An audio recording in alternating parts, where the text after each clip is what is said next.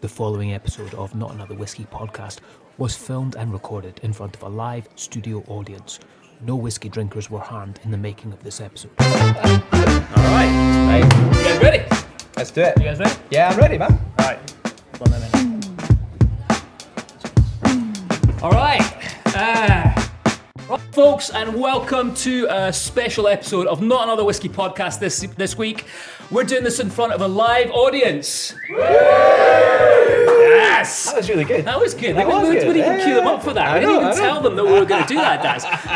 So as always, I'm your co-host, Mitch Beshard, and I'm joined by the one they call the master of malt, the hostess with the mostess, the man who's got the whiskey diamond banter. Everyone give it up for Daz Haldane. That wasn't as good as the first one.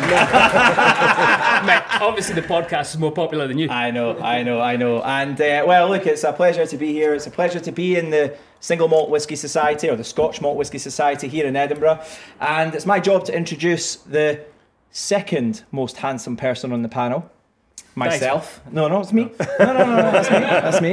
And I'm Daz. I'm the co-host here at Not Another Whiskey podcast. And actually, when we were thinking about doing a live, we thought, where should we do it? There was a few venues that sprung to mind, but actually the Society's brilliant because it's got the right space, it's got the right rooms, and it's a great place also for us to have a few solid sherries afterwards as well, which is nice. But it's not easy to get hold of Mark Thompson, as you know, one of the whiskey celebrities, one of the big brand ambassadors. You know, there's always shiny lights and cameras following him wherever he is, and you know it's not easy because you know as the second best looking person on the panel, you know, Mitch being number one, of course. Mark, you know, how does it feel to be, you know, outshone once every now and then? You know, how is it? It's just every day I get up, I have a picture of you two at my Do you? bedside. It's, much to my girlfriend's annoyance. But, Yeah. Well, for anyone listening, and for you guys who don't know who Mark Thompson is, I met Mark about 15 years ago in London, I think it was. And he was working for Difford's Guide, I think, at the time. And he was doing Dramatic Whiskey, which was whiskey events, which was all about getting new consumers into whiskey for the first time. And actually, you were ahead of your time. You know, I'm going to pay you a compliment here, if that's all right. And it was brilliant. I went to a few of those events and sponsored them as well with brands like Highland Park and things back then. And since then, Mark's gone on and working on Glenfiddich, become their ambassador and become massively associated with the great whiskies that Glenfiddich makes. So, Mark, it's a pleasure to have you here, sir. Thank you very much for joining us. thank you. Thanks. That's the best thing you've ever said about me. That is actually. You're a hype man, In mate. 15 years. Yeah. Should bring him more often. Absolutely. It's a real honour to be here. And when the guys had said, I've listened to quite a few of their podcasts, not all of them, I will admit. Some of them are rubbish. This is why we're going to edit this. Yeah. It's also why I paused there. That's it. Make your job easy for you. But this was a really interesting one to try and get back together. And as we emerge out of the world that we've been in for the last few years, that we've all had different experiences of, I think this is a great thing. It kept me laughing, actually, maybe because I know you two so well anyway. But to do something live, I think this is a sort of hybrid of how the world will evolve moving forward. Certainly for ambassadors, where most of our work will be in person, but I think there'll always be an element which is online or something that can be recorded, unfortunately, for review later by my bosses. Yeah. But anyway, it's an honour to be here. I'm really looking forward to this evening. Dude, it's great to have you here, man. I think before we get into these amazing drams that you've had here, just to let everyone know, it's kind of bad. I feel bad for everyone listening to this podcast because we are going to have some tasty Glenfiddichs. Do you guys enjoy the highballs to start off with? Yeah, all good? Very good. And it's better with orange, eh? We were talking about this earlier because you know what it's like with highballs. Sometimes they put too much soda in. Often they go with lemon, and I usually make mine with lemon. But that is banging with orange. Is that a Glenfiddich specific thing? Or No, is it... it's not, but I'm glad they did it. One of the things with Glenfiddich, I always get, not always, but I'm tested quite often blind tasting a dram, which I'm sure everybody in the room has had to try and identify a dram at one time in the past blind.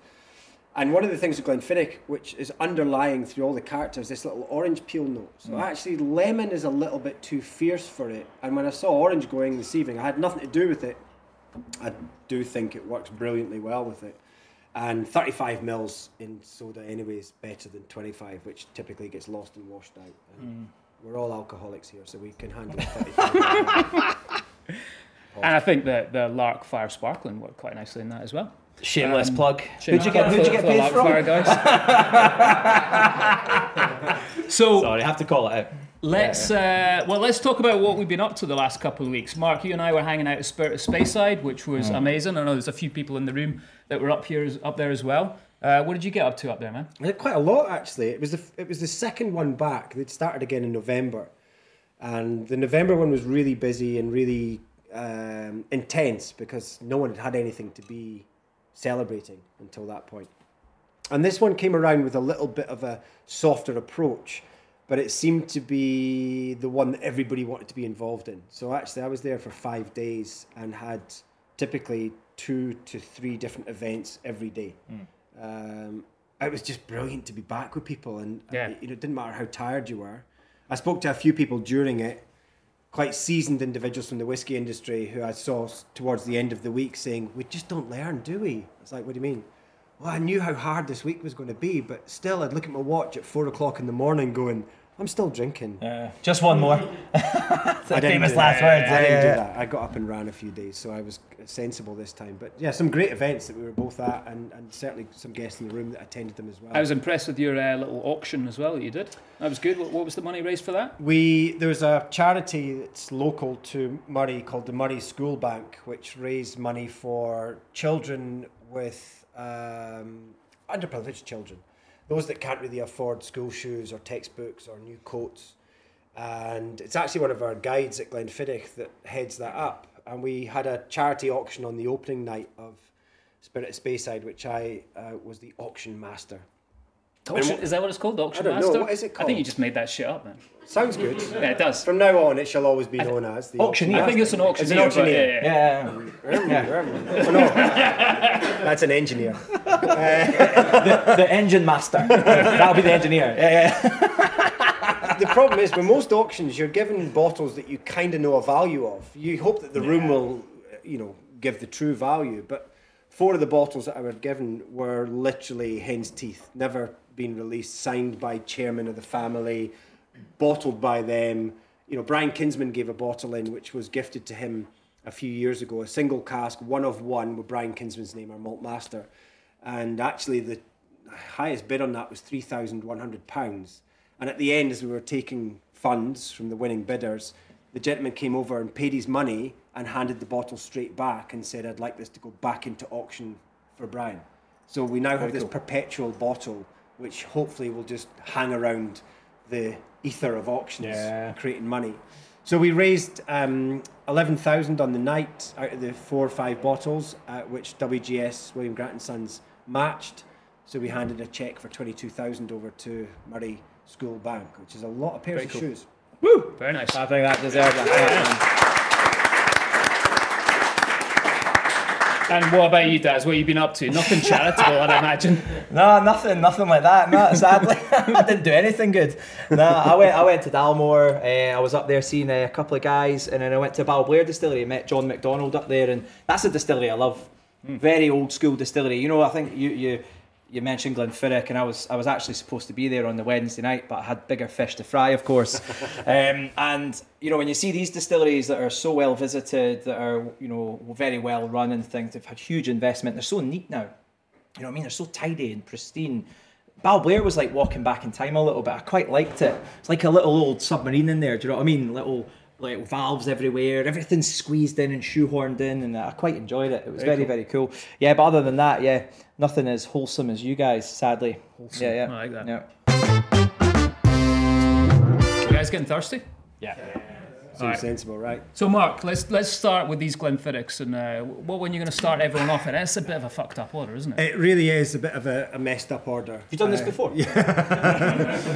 One of the things, when as an ambassador, certainly I've been with Glenfiddich nearly 10 years doing tastings, and you're always trying to do something interesting. You don't just want to bring the same stuff. And certainly knowing the room, you guys will have had many of the Glenfiddichs that I would have brought anyway. So we have a new release, which we'll come to last, and I've completely flipped what would be a typical order of a whiskey tasting. And the reason I've done it is because I've gone back into Glenfiddich's history, and I spoke to Brian Kinsman, and I said, I've got this tasting coming up. There's a lot of big cheeses in the room. I'd like to do something a little bit different, but keep it fun as well. So actually the first dram we're going to have, we're moving left to right. This is a 2005. It's a 17-year-old refill peated sherry puncheon. Now, the reason we've started with not only a European oak cask, but also a peated cask is because this is as close to the whiskey that I believe, and Brian believes with me, that William Grant would recognise as what he distilled in 1887. We look back, he used to be a bookkeeper, and we look back at the books, and the casks he was using at that time were port pipes and Madeira puncheons and broken down casks and anything he could get his hands on, but it was mostly either European oak or sherry wood, sherry influenced wood, or wine influenced wood. And also we were peated. We were smoky until about 1930. Now, one of the things I don't know, and Brian can't confirm either, is how peaty we were. Because obviously there's a big amount of control. We're tiny stills at Glenfiddich, 4,500 litres. So you could control quite an easy run off that still and leave most of the peat behind, or at least the heavier weight peat behind. So Brian gave me this sample because I told him exactly what I wanted to do, and he said, oh, that's a good one. No one's ever asked for that before, which as an ambassador for Glenfiddich, that's a pretty cool thing when Brian goes, that's a new thing. That's an interesting way. But what I wanted to do is go through where Glenfiddich began, a massive turning point in its history, and then to today. So we're literally fast forwarding in a little time machine. I find this really interesting. This is cask strength. It's a single cask at 56.2%, 17 years old. And just to explain to everyone listening, this has got a nice white label on it, which is the one you always want to go for. Yeah, it's the most basic. Best bottle. Normally it comes with a screw cap. It's quite fancy. It's got a cork. It's normally just a little red Grant's screw cap on it, which are the that's when you know you're getting the good shit. But one of the things we talk about so often, we have at Glenfiddich done peated whiskies in the past. Some of you may know things like Coran Reserve and 125 Anniversary. These are Islay cask finishes. We took standard Glenfiddichs and finished them. At one point, we had more casks of Laphroaig sitting at Glenfiddich than were sitting at Laphroaig because we did such a huge trade swap years back, we're talking sort of mid-70s. And when we released these peated whiskies, you could always tell there was an Islay influence, that iodine medicinal note came from it. When you note this is peat from the Cabrach, this is the Black Isle, this is within about a 30-mile radius of the Glenfiddich distillery. And it has that familiarity, that sort of sweeter barbecue note to it, rather than that coastal iodine note you may pick up from Islay. Most of Speyside, as we know it, would have been like this. This is not traditional. We could go back a bit further and be more traditional, but I just find it really fascinating. We started bringing malted barley back into Glenfiddich in around about 2000 and running it through process. So we've started to relay down casks of what we would call peated Glenfiddich rather than finished in anything else. So enjoy. Cheers. Cheers. Cheers. Yeah, I think it's interesting. Cheers. I think there's a good conversation to be had with regards to terroir and peat, right? Because for me, it's definitely more of that bonfire as opposed to medicinal note coming through. I really like this one. I remember Brian giving me one once to go to the Cinderella cruise on, and it was like creosote. It didn't work for me, but this one works a lot better. It's a lot more subtle. I think we've done lots at our first fills as well, and they become a bit more intense. And the strange thing with Glenfiddich, it's such a light and sort of fruity floral new make. When you start to introduce European oak in first fill form, it just smashes it apart. It's really difficult. But actually here, with that refill, you're starting to get a softness back in there. You can actually, well, I can smell Glenfiddich underneath this. It's in a different jacket and coat, but it's dressed slightly differently. But for me, I think it's a really nicely balanced example. Fire and Cane that we've got follows suit to this, but this is a much older cask. Weirdly though, William wouldn't have anything this old in his warehouses. The first casks he sold were 6 months old, but Brian was not forgiving me a 6-month-old cask of Glenfiddich to have a sample Just out to of. see, yeah. Yeah, the first one ever sold to the doctor in Balvenie Street, a full sherry butt of 6-month-old Glenfiddich. That's the very first sale to ever go through the books at Glenfiddich. What do you guys think of that one? Yeah? Very different, isn't it? That's the thing I love about Scotch whisky. Like, if someone put that in front of me and said, right, what is that? I'd be hard pushed to say it was Glenfiddich, even after working for them for 10 years. Yeah. That's because you weren't very good at your job. Yeah. Again, I kind of teed that one up. Really. Mitch has got a big toe for a nose. I could have said something else, of course. No one had believed you. Right, fucking calm down, you two. Sorry, mate.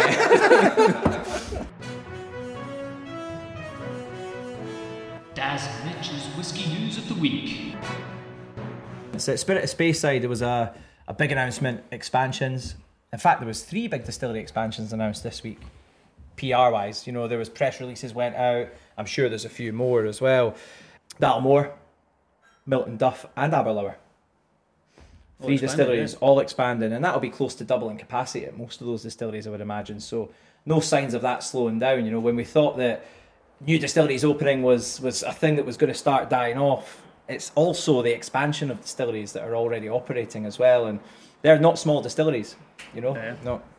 And then we've got, well, when I was up there, I was chatting to my friend Alan Winchester for a little bit just before the opening dinner and before he jumped up and did his auction. And he didn't tell me this at the time, but he's taken over as director from the Cabrach distillery. Mm-hmm. So this is going to be like this really sort of museum-style distillery up in the Cabrach. They're going to kind of look at how distilling was done back in the day up there. So which kind of makes sense for Alan, because he's really into that whole illicit distilling thing. He was doing a lot with that up at Glenlivet when he was up there. Mm-hmm. And kind of close to you as well with Wayne Grant and Sons, because I know the family's very involved in that distillery as well, right? Yeah, the family are funding quite a lot of that. I think it was a discovery of a hidden distillery in a sort of hillock. It looked like a hill, and when the farmer excavated it, they actually discovered that it was a false hill with this, 1600s distilling equipment sitting in the back, and that's what spurred it on. And a few of the distillers around that area, realising how important it obviously is, have jumped on board. And so hopefully in the next few years, that is a big thing. Tourists have kind of forgotten about the Cabrach, but it's vitally important in that area. And that's a massive name to get on board with Alan Winchester. I mean, that's absolute legend within the industry, right? Yeah. Glenfiddich, doing more good stuff for the world? Yeah, this week, in fact, yesterday, it just ceased the auction. We released during Speyside. Anyone get a bottle? Festival. Did anyone get one? I should have got one, but I didn't. Did you lose out? I lost out. Did you? Yeah. How much? 20 quid. I know. Mate, you would have expensed that as well. No, What's wrong with you? I know. I know. The Cooper's. Expenses toothpaste, man. Have you seen these? I've seen it. You can't fucking miss them. It's a lot of toothpaste. Cooper's Cask. Yeah, it was a bottle we did as a special release for the Speyside Festival. And again, following on to fundraising as wherever we can. It was for the DEC Ukrainian appeal. And it was actually casks that our head cooper at the time, he's now retired, Ian MacDonald, he put down in about 2009. He was just playing around, breaking casks up and rebuilding them with different staves. So he actually had first fill bourbon oak, refill bourbon oak and virgin oak. And he built 2 casks out of the 3, basically broke them down to hoggies and built 2 casks out of it. Didn't really tell anyone, filled them, stuck them into the warehousing. And we took these. He actually thinks there was some port pipe that he shaved down in there as well, but we can't confirm in there. So when we released the Cooper's Cask bottle, it was a release just done from the spirit from these 2009 casks. We put 460 from memory to auction at Whiskey Auctioneer, and I've just had the figure in there. It closed last night, £150,000 raised, which will match. So that's a £300,000 donation to the Ukrainian appeal that we'll put in there. Bottle number 1, from memory, went for £5,060. I think bottle number 2 was around about £2,000. It just shows you, same liquid, different number on the bottle. Yeah, it's so cool. Yeah, that's good. Another great thing that we've done there, just as a way, we've got the liquid. It's precious to us, obviously, but we've nearly 2 million casks of whiskey resting at Glenfiddich and Balvenie. So when things like this come up, the family feel important to be involved with. This is a great opportunity for us. Brilliant, man. So that's the news for the week. Anyone else? Has anyone got any whiskey news that we missed?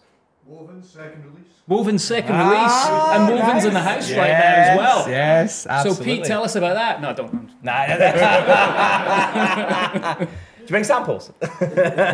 Yeah, he did. Yeah. Jingling pockets.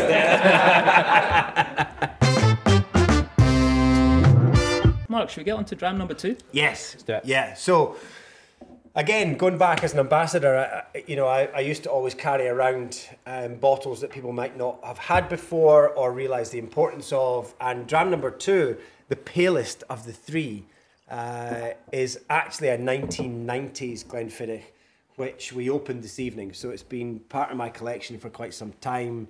I think I bought this new, actually, if I remember rightly. Yeah. £2.71. And I'm a big fan of these older Glenfiddichs. I had an opportunity a while back because I was talking about bottle conditioning and the fact that you can probably immediately identify a whiskey which has sat in glass for quite a number of years. It has this kind of warehousey, weird, musty earthiness to it, and I love it. It's a funk, which is great. But it's a funk that I also know isn't in there because very, very fortunate to work with people like David Stewart and Brian Kinsman. David's been with us for over 60 years. And I wanted to introduce something to him and have this conversation about bottle conditioning. And I took a bottle of 1970s Glenfiddich in. And he picked up the glass after we'd opened the bottle and he put it to his nose and he went, aye, well, it didn't smell like that when I put it in the glass in 1970. And that's a great source of resource to have that person that actually put not only every drop of Balvenie that anyone's ever touched in glass in the world into the bottles, but the Glenfiddichs from 1960s onwards. So this is a really weird one. It's just prior to us standardising our 12-year-old, and we put the number 12 on a bottle in the year 2000. First time we put an age statement on it. It had in the 70s something called over 8-year-old, but we very quickly took it off. And even the word single malt, I don't think appears in this particular bottle. It might. It's pure malt, isn't it? It's pure malt. Oh no, single malt is here. It's added in. And this was an addition to these labels in about the 1980s. So even the term single malt isn't something that was ubiquitous around this time. So it's kind of a pillar for us because the green triangular bottle, everyone thinks they know, but it has had different incarnations over its lifetime. So this was a bit of fun. It was just something I thought, you know what, it's a rarity to try something of that kind of age. And it's still a really fresh dram. It's still bags of fruit. It's like hay. That's that kind of funky. Like, It's like it's for me. It's kind of soft fruits like strawberries that are just starting to go too soft to eat, but they're still in the punnet. They've still got the hay protecting them. It's got that kind of vegetal note to it, and I love these kind of whiskies. Well, it makes me think. No wonder you go back to the 80s and think about the popularity of whiskey. Okay, we had a little bit of a slump around the 70s, but whiskies like this, how light and approachable they were, and just easy drinking. There was no.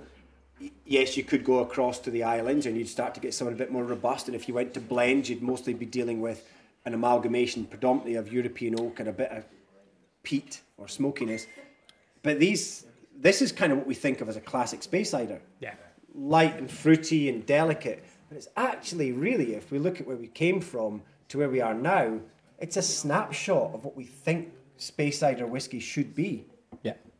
And every distillery that we speak to and talk about older expressions, they'll have a point in their history like this, but they'll also have a point in their history like the first dram as well. So it's just a great conversation starter at 2:00 in the morning in a pub in Speyside. I'll tell you something. But it's whiskey, but it is. It's whiskies like this that make you really appreciate why whiskey became popular. Single malts became popular internationally, because it's a crowd pleaser, right? It's got tons of vanilla, juice. It's got malty softness, loads of orchard fruits, no spice, no stringency.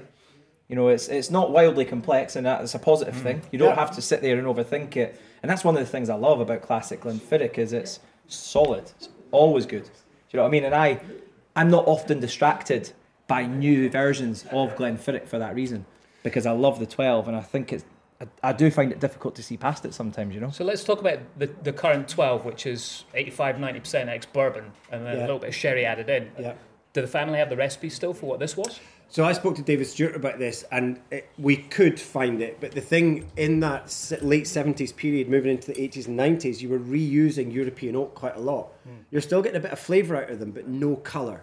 So although this is as pale as it is, there will still be the use of refill European oak casks or sherry casks, along with other bits and pieces. It was more about the consistency of the flavour. You wanted to make sure that that's exactly what someone was getting.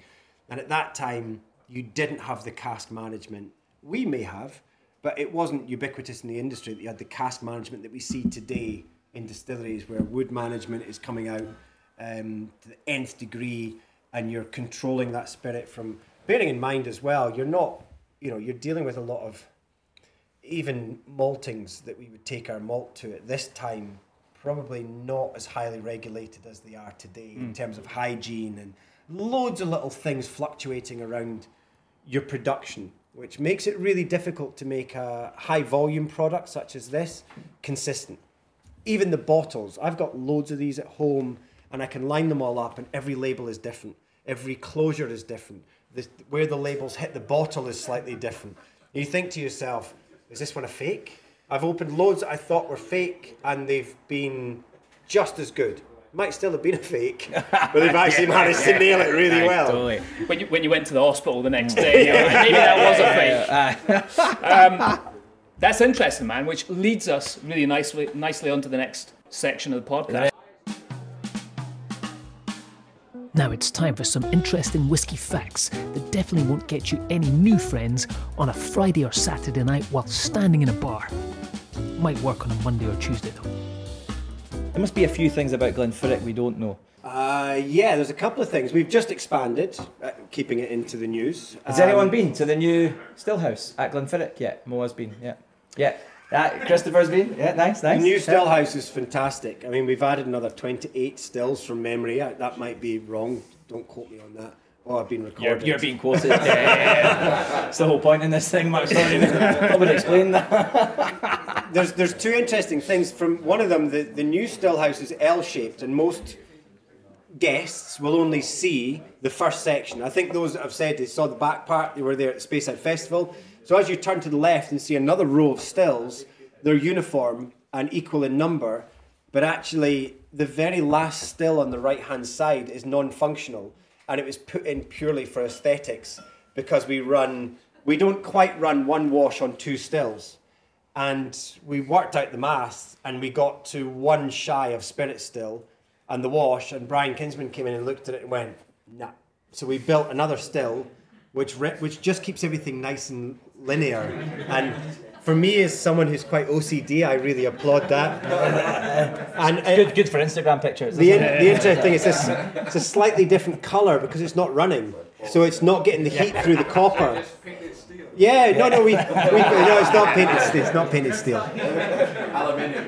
Yeah. Even cheaper. I'm sure it is, but Forsyth still charge the same amount of money. And the other thing that's pertaining to that, as we expanded and drew which is Stillhouse number 3, although we've taken Stillhouse number 1 away, so that's really confusing for me. Stillhouse number 1, as we decommissioned it, we moved each pair of stills and wash across to the new Stillhouse, and then got those up and running before taking the next ones out of it. So we didn't just shut a Stillhouse down. But as that was being done, I'd noticed for a number of years that the furnaces were still there, the coal furnaces underneath these, because we're direct fired on Stillhouse 1. And the doors seemed a little bit out of place. They seemed a little bit kind of shoved in there, and they had big M's on the front of them. And I said, why do these look a bit out of place? They said, oh, well, when Macallan went to steam and coil, we were still on furnace, so we took all the furnace doors off them and retrofitted them into Glenfiddich. So actually, for a number of years, you never ever saw this Stillhouse, and you can't now because it's demolished, so everything I'm saying is true. All the doors to the front of the furnaces are all actually Macallan doors, because there were surplus to requirements for that distillery across the valley, and we took them and retrofitted them at Glenfiddich. And the last thing, if you ever have been to Glenfiddich, one thing you probably won't, you'll see the cooling pond out the front, which is big enough to paddle and board on. Mitch, we need to do that one day. Yeah, I'm off for that. we had a group, a stag group, as I'm sure anyone that's been to distillery, they see that group going around that are just there for the drams and a bit of a laugh. And this young group of guys it was a beautiful day like today, and they'd walked back up to the car park past the cooling pond, and it sits very, very still, of course, and it's about 1 metre deep. So they decided to go for a swim, not before taking all their clothes off in the car park and running back down to the cooling pond. Unbeknown to them, as they jumped into the cooling pond, although it's only about 1 metre deep, the silt below is a lot deeper. So they got stuck from the knees in, completely naked, all four of them, like an Anthony Gormley in the middle of Glenfiddich cooling pond, as at that time it was a free tour, so you had coach loads of people just going past with their cameras, just taking photographs of these guys. Things the guides probably don't tell you at Glenfiddich. Beautiful, man. Some good facts there. Good I like facts, that. Yeah. interesting stories. We have one more whiskey to try, Mr. Thompson. We do, and talking about facts, I've got very few about this one. You haven't found out about this yet at all, have you? So let me tell you about Glenfiddich, Mark. Yeah. This was touch and go a little bit on this one being released in time, and it's literally 24 hours into the market. It's one of the new experimental series. It's Glenfiddich number 5 experiment. It's called Orchard, and it's so new, I had to buy these out of a supermarket today. It is an amalgamation, as we do with experimental series, between two collaborators, Glenfiddich, and in this case the Temperley family, who are down in Somerset, who make a Somerset cider liqueur. And we took some of their casks. It's been over conversation for a number of years. So we've got the casks from them, and we've worked for a couple of years with them now, looking at different ways that it affects. The interesting thing is that if it was a brandy, there's a completely different reaction with whiskey because it's a higher ABV in the cask. When you drop down the ABV and increase the sugars, you start to get a different interaction. And Brian's a big fan of wine casks for that exact reason, where you've got a slightly higher sugar, lower acidity, tannins coming in there, and less alcohol, which interacts with the oak. So it's not stripping out as much as you'd normally expect from a previous alcoholic or spirit content. So you guys are, unless you shop in a couple of local supermarkets, you guys will be the first people to actually try this. So I'm really keen. I remember, correct me if I'm wrong, but did the company not do like a press release by mistake that they were working with Glenfiddich a while ago on this? Yeah. And they got in trouble for it? I don't know if they got in trouble. But Glenfiddich weren't too happy about it. Was that the same company? Yeah. Yeah, okay. I love this. This is like, I'm going to go back to my kind of time in America here. It's like Jolly Ranchers, like Apple Jolly Ranchers in this. So this is at 43% ABV. It literally hit shelves yesterday. Press release is coming out soon for those of you that need a press release. This is available. It's more of a grocery play. It will come into on-trade. We had so many problems. Not just the production, but how long did what was the time you used in the cask? 4 months, 3 to 4 months, like most things we do. Balvenie always extends longer. So just finishing. It's just a finish in the cask, yeah. 3 to 4 months. So does anyone have any questions? Whether that be what style of underpants that Daz is wearing tonight? Well, first of all, I think it's genuinely like yummy. I think that's a good barometer. I think it's genuinely really, really yummy. I wanted to know a bit like it's in an apple brandy cask for what, 4 months? What? I'm going to be geeky, but what was it before? And what? It's got loads of that apple flavour. Is that? Did you try and make the whiskey to complement the finishing cask, or did you try and just shove a great whiskey into that and hope for the best? What was the process? Loads of good questions there, isn't there? Sorry. Let me see if I can get Brian on the phone. Okay, so the best of my knowledge, and I'll use this as a very sort of sweeping statement, when we approach anything such as experimental series, the final ending up of whiskey, the incarnation that we create, is typically a 2 to 3 year process. And in that, we will have tried many different styles. So our IPA, which was the first one, our India Pale Ale cask finish, I know that there was 6 different beers tried there. We tried smoky whiskies, we tried European oak matured whiskies, we tried them at different ages until there was a sort of sweet spot found. So I think with anything we do, there's 2 really important things that we want to do. We want to try and always have a base spirit which is identifiably Glenfiddich. And then on top of that, see how far you can actually push the flavour profile of it. So whilst, that is really appley and IPA is really hoppy, there's still an underlying Glenfiddich. If it starts to get too far, that experiment draws to a close and they start again. Now that doesn't fully answer all your questions because I don't have every detail of how it was created. But the previous content, I think they're quite small casks. I don't think they're full 250 litres. I think they're down at maybe 50 to 75s from memory. I think the experiment actually came out because we did try to use a cider cask. This is the thing with experimentation. We got into trouble for Winter Storm because the SWA went, there's no provenance to say ice wine casks were ever used to mature Scotch. And they went, there's no rule to say wine casks, and it's a wine cask. And they went, damn it. So they start to tighten the rules again. But if you've pushed that rule already, it's very difficult for them to revoke that. And it's a family business. I think that's the really important thing. The drive comes behind the family saying, this is important for the category of whiskey, not just this is important for business. Yeah. There are many trends that happen in the experiments where there's many trends we've seen happen in the experimental world of whiskies, and we've sat back or we've spoken to Brian and said, should we do this? And he's like, oh, we've done this. We did this 7 years ago.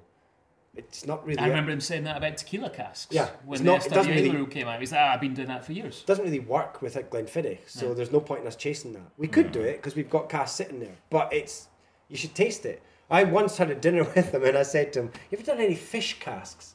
And he's like, yep. How was it? Terrible. And then he said, probably the wrong type of fish we used though.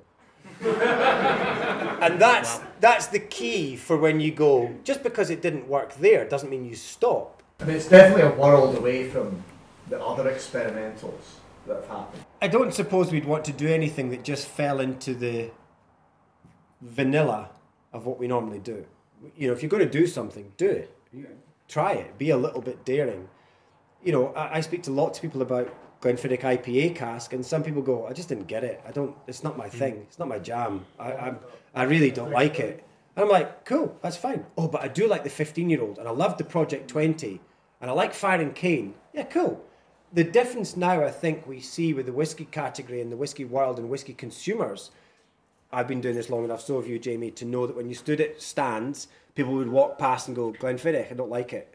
Oh, which ones have you tried? The green one. Well done. Well done. We've got something like 42 different whiskies on the market just now, but you decided to stop at that one expression. Whiskey companies now produce such a breadth and depth of character and style from one distillery that you want consumers to go, oh, well, okay, I didn't quite like it, but I'll try this one. Oh, that's my bag. I like that. That's really different. And until we all get into that kind of groove of going, look, whiskey is about flavour. You might not like all of them, but you might like some of them. But continue to try and experiment and see which ones you get your groove on.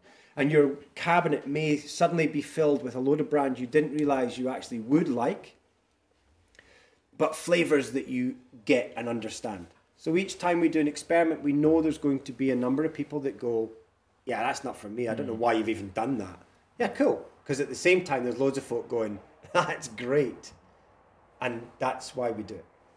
Good pause there for the edit. Good. I'm glad you enjoyed it. That was a really interesting and maybe risky way of doing things. Start with a sherry cask peated whiskey and then end up with potentially what would be the lightest. But I think the middle one actually benchmarked. And I think this is very sweet comparatively to the other two whiskies. It's a nice one to finish on. It feels a little bit more like a pudding whiskey, you know, in a nice way. Not too rich, too heavy. A wee rice pudding. There we go. A very posh rice pudding, you know. For the tourists over there.